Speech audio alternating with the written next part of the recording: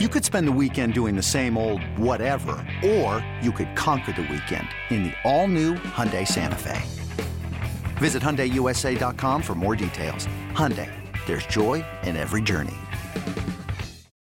When you need mealtime inspiration, it's worth shopping Kroger, where you'll find over 30,000 mouth-watering choices that excite your inner foodie. And no matter what tasty choice you make, you'll enjoy our everyday low prices, plus extra ways to save, like digital coupons worth over $600 each week. You can also save up to $1 off per gallon at the pump with fuel points. More savings and more inspiring flavors make shopping Kroger worth it every time. Kroger, fresh for everyone. Fuel restrictions apply.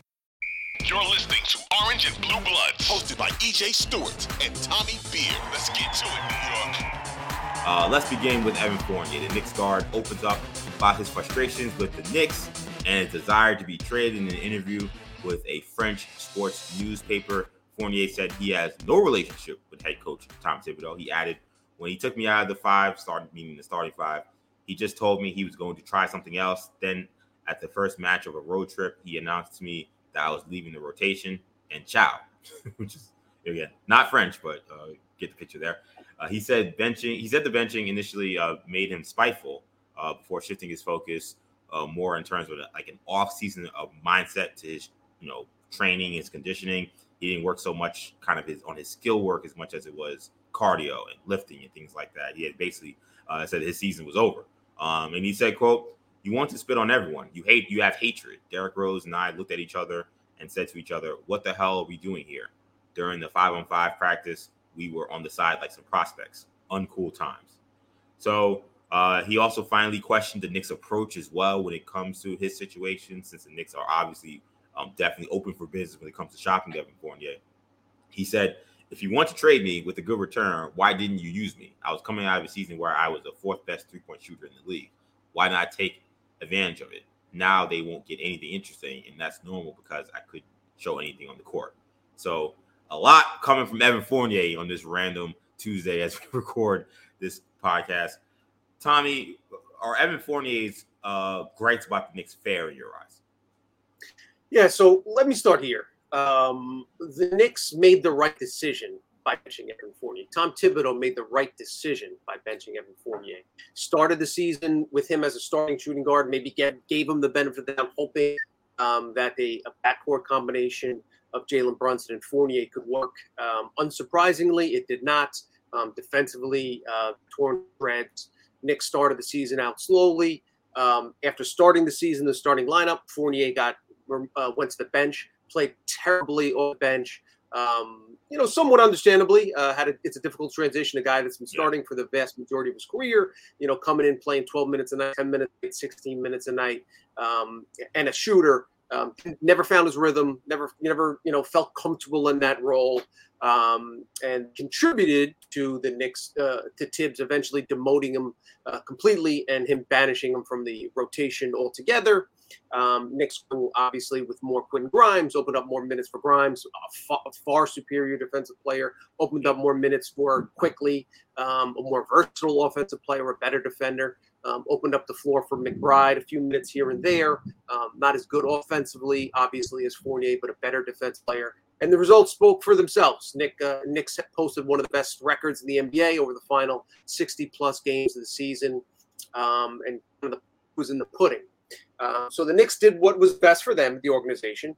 Understandably, Evan Fournier wants what's best for him and his family. He wants to play. He wants to have his value. He's a proud athlete. You don't get to the NBA, from a small town in France without having incredible self-confidence and believe yourself that, you can shoot your way out of any slump, that you're so good offensively that, you can be even if you're adequate defensively, you can help a team win. He's coming off a season in which he set the Knicks franchise record for most three-pointers. Was one of very few players in the NBA to attempt over 4+ threes a game and shoot over 40% from 4. So yes, is Evan Fournier's gripes, fair? Absolutely. Was the Knicks' decision to bench him the right decision? In my opinion, yes, absolutely. And the fact and the record would kind of bear those facts out. This happens in professional sports when we're seeing it right now with how the Blazers try to handle the Davis situation. Obviously, Lillard's a Hall of Fame player, and it's not the same. But you have at its core an organization that sometimes interests aren't perfectly aligned. Dame wants to win now. He wants them to trade Stuart Henderson for a player that's going to help him this season. The Blazers understand they don't win a championship by trading Scoot Henderson, then they're really up the creek without a paddle with paying a 35-year-old Dame Lillard $60 million to be a nice the conference. While it's some of the quotes are kind of obviously going to draw a lot of headlines, it's not surprising. Fournier said as much in his exit interview the last time he talked to the media at the after the postseason run ended, saying he didn't expect to be back. Now it's a little more colorful anecdotes, but the crux of his feelings are unsurprising. But there's nothing they can do about it, and the Knicks are paying him $18.9 million to kind of be a good soldier. So we'll see how it plays. Yeah, I mean, look, from Evan's standpoint, as I saw someone say on Twitter, and it's true. I mean, he's trying to save his career. I think it was actually Ben Rickles. So shout out to him. He's been on the podcast before. We got to get him on again soon.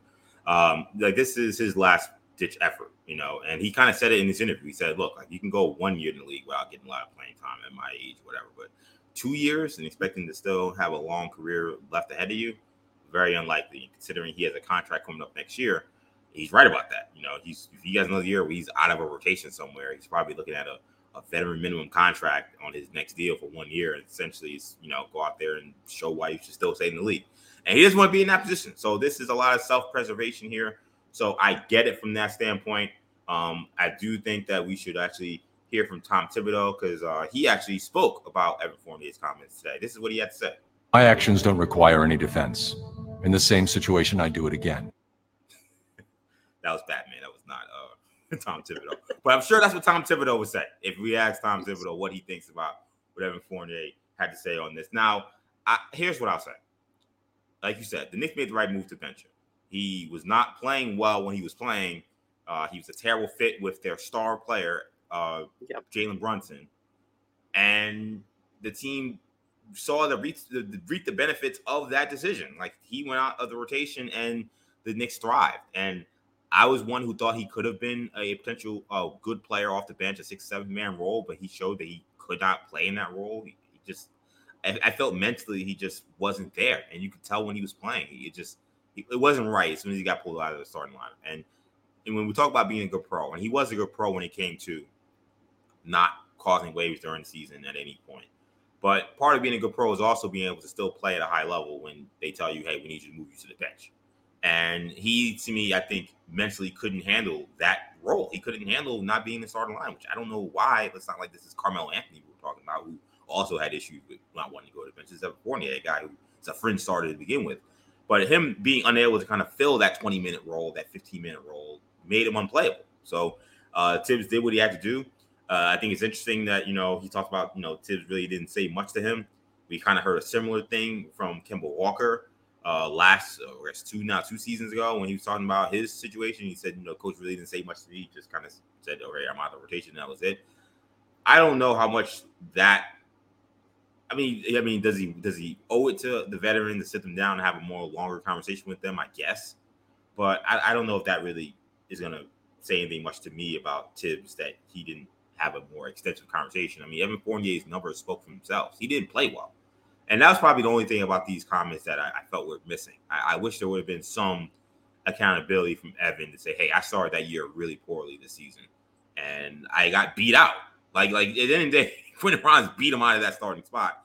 And then he got beat out of the rotation by guys like Deuce McBride, guys who were out there and actually provided something the Knicks needed. So I don't really buy a lot of what he was saying in that regard, but I understand, and I could have sympathy or empathy with the fact that he's trying to save his career. So this is what he has to say. Yeah, I mean, as far as a defensive Tibbs, I mean, listen, again, the guy made $18 million. Right. So it's hard to feel too bad. You get paid to show up and do your job. Sometimes Fournier obviously assumed, heading into the season, his job would be playing 32 minutes a night and taking 14 shots and 7 threes a night. That wasn't his job, as it turned out. His job was to cheer on Deuce McBride and mentor, and kind of show Brunson the ropes about his adjusting to his first year in New York and, taking the guys out to a restaurant, making the team better, practicing really hard.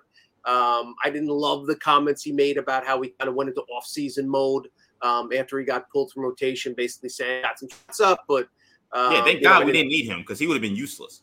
He said he wasn't really working out in the team. The Philly game, which was the best game of the year, when he went crazy, he was like, "Yeah, I usually skip the national anthem, and I don't really do the pre-game workouts." So I'm just like, "What the hell? You don't do pre-game warm-ups?"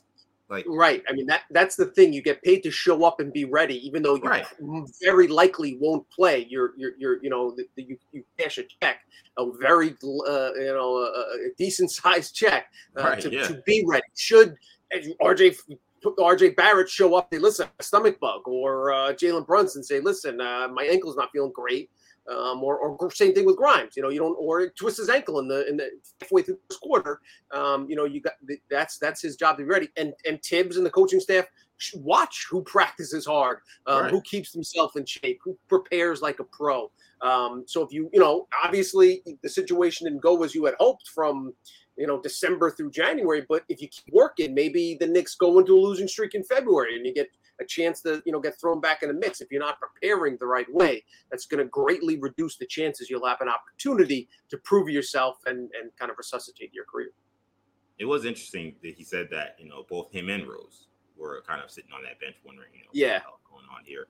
So both guys feeling like, they should have been playing. And, they're older guys. Maybe they felt like, hey, we got, we kind of got a short leash here. Like, we should have got a lot longer of a leash. You got to kind of get warmed up into the season.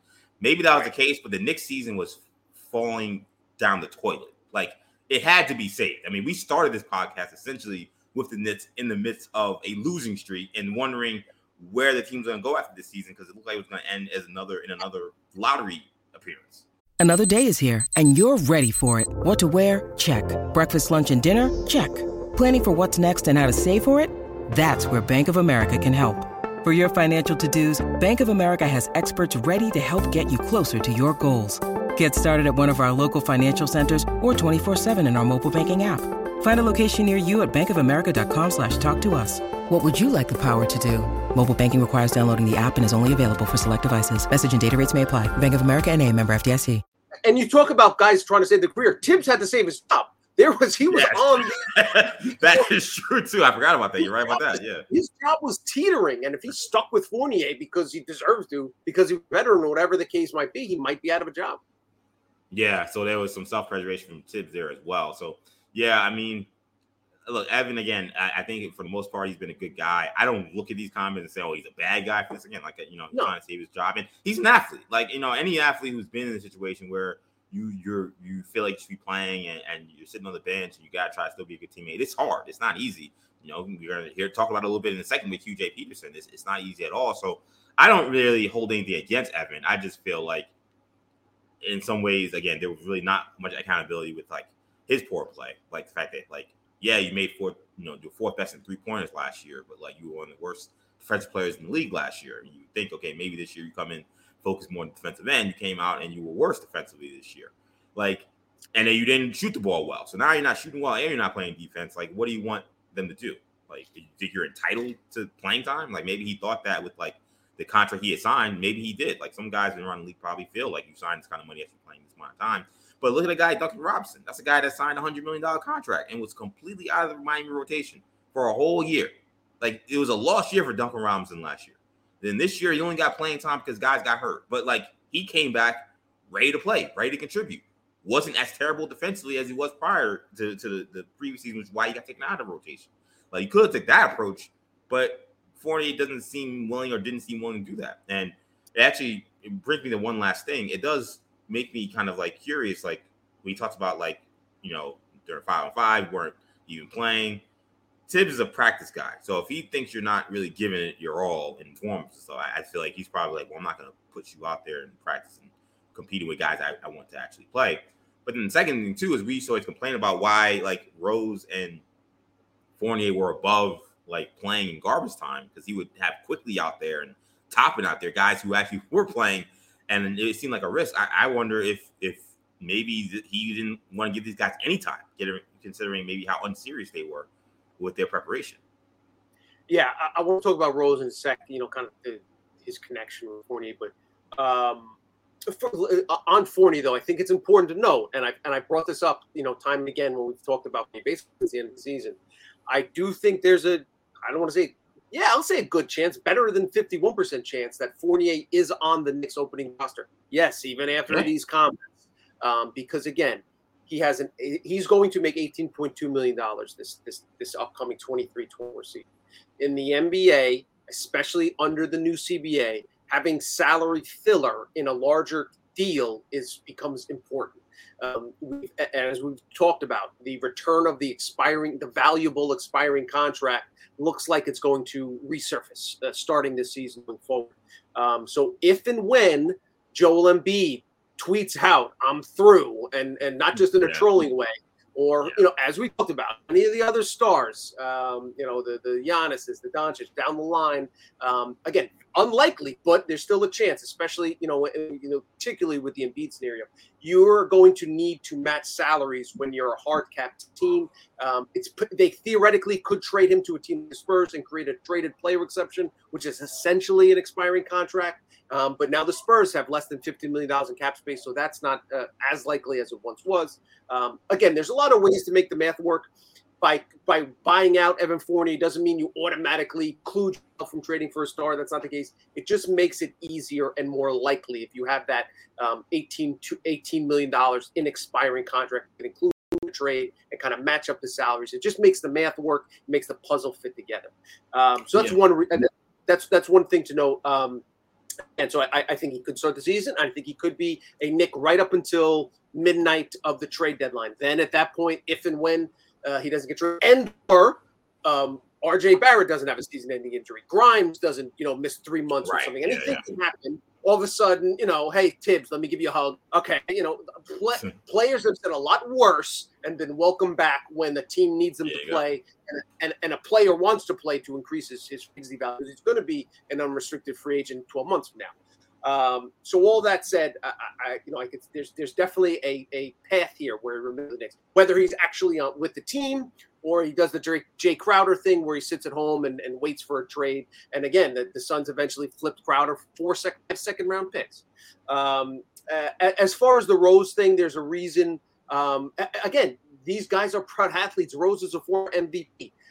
You don't want, those guys expect to play. They think they're above coming in at the last 2 minutes of a game. And there's a reason they're an MVP because of that pride. And I forget what the quote was and who said it, but essentially the thinking is if you're a coach, you can have one good player unhappy on your team, as long as there's just one, because if there's two, then they talk with each other and it can cause a ripple effect. Yeah, there you go. And animosity that can spread. But if it's just one guy, again, Rose hasn't said anything. He's not going to say anything. Now he signs a new deal. That's what I would suggest Fournier do.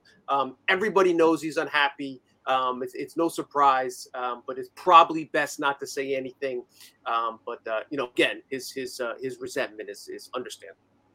Yeah, we'll see what happens. My theory, I think Evan Fournier said this because he probably heard that he's probably going to be on the team this year. Yep. He probably heard that there's not a deal on the horizon, and now he's like, well, I got something to maybe get this ball rolling. So let me throw this little maybe and see what happens. I don't think it will change much.